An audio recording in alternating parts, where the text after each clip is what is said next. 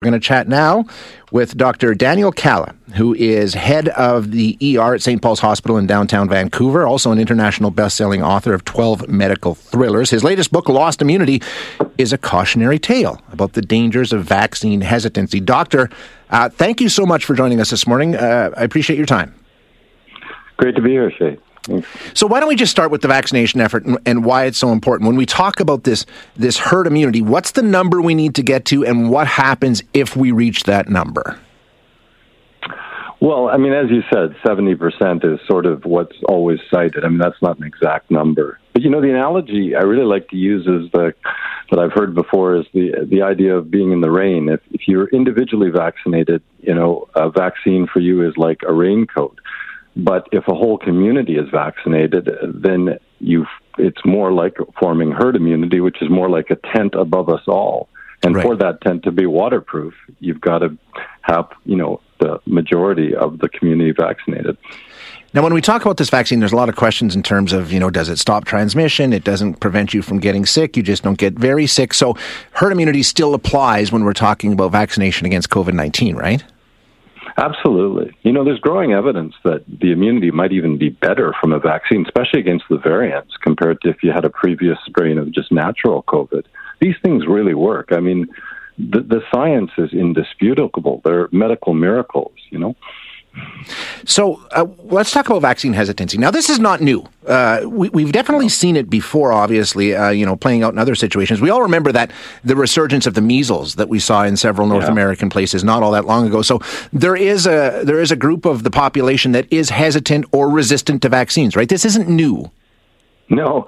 I mean, funnily enough, it goes back to the original vaccine, right? The smallpox vaccine about 200 years ago, vaccine hesitant appeared as soon as the vaccine did, for religious reasons, for political freedom reasons. It's been long-standing. But as you said, it really mushroomed in the late 90s when that fraudulent study came out that associated measles with autism, right. Which was so debunked and disproven. But it just became this echo chamber, and social media was exploding. And that's really when we saw the explosion of vaccine hesitancy and the anti-vax movement.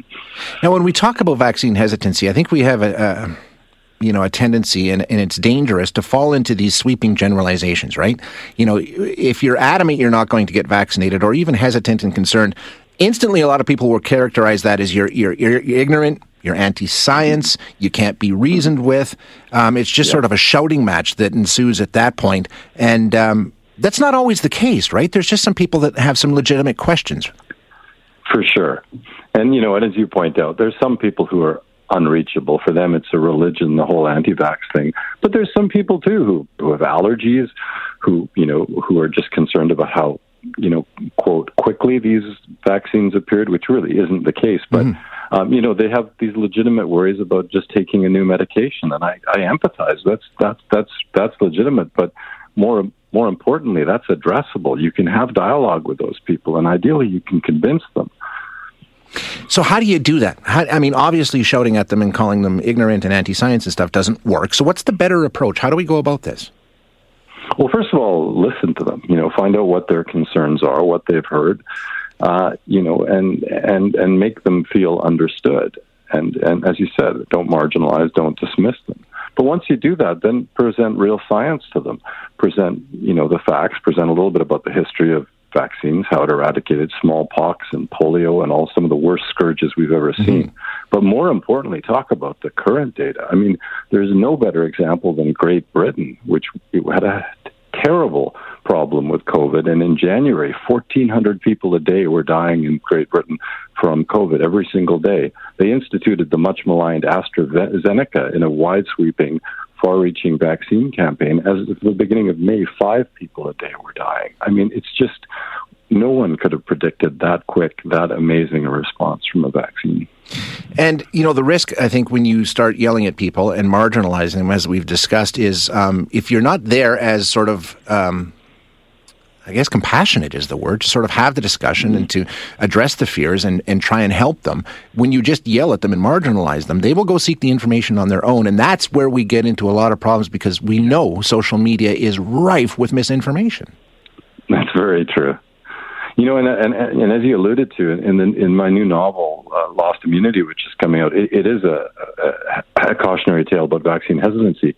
But I try to portray the vaccine hesitant and even the anti-vax side with some compassion and make them three-dimensional people and raise these exact points that they don't feel listened to, that they have their own community that supports them, that they feel isolated. Mm-hmm. And, and then they don't get their information necessarily from the best scientific sources because of the way they're treated. And that information, as we know, that you can find any kind of information out there. So I guess the question is, if we do this wrong, I mean, because as we said, there are some people who they're anti-vaccination, and that's it. And but there's a large segment in between. I want to get vaccinated, and I'll never get vaccinated. That we need to make sure we handle properly if we want to reach this herd immunity. Correct? What happens if we don't do that properly and we don't reach herd immunity? Are we stuck in this sort of twilight zone? Probably, to a degree. I mean, there's somewhere between a pandemic, which we're in now, and endemic, which what COVID will probably end up. It'll probably mutate and there'll be little outbreaks and we won't get as sick from it because we'll all have partial immunity. But there is that state that's somewhere in between, or that it'll take an extra year longer to get over the pandemic because we don't have enough of herd immunity. I mean, the better buy-in we have, the more we can disrupt the transmission now, the better we will be in free of COVID in a post-pandemic world. It's in all of our interests, from not just health-wise, not just but everything, to open up the economy, to all the personal freedoms that people want, that people often cite who are anti-vax. The quickest way to get those personal freedoms back is getting us immune. And the best way to do that is through a vaccine. And as you say, you can point to the evidence of that. Like you say, the UK, what we're seeing in parts of the United States now, we're seeing cases drop as things open up because people are vaccinated. So the evidence is there. The proof is there. Totally. I mean, we have evidence right in my city in Vancouver, in downtown East Side, which I'm sure you've probably heard of and know is one of the poorest, most marginalized communities anywhere in Canada. And they had, very high risk, a lot of substance users there who were very high risk from COVID. We had a terrible outbreak in the fall. Our community, our public health decided to go in and just vaccinate en masse with a single dose of Pfizer. It wasn't the two dose. They didn't get the second dose until now. And COVID just disappeared. I mean, we went from a terrible outbreak there to practically no cases.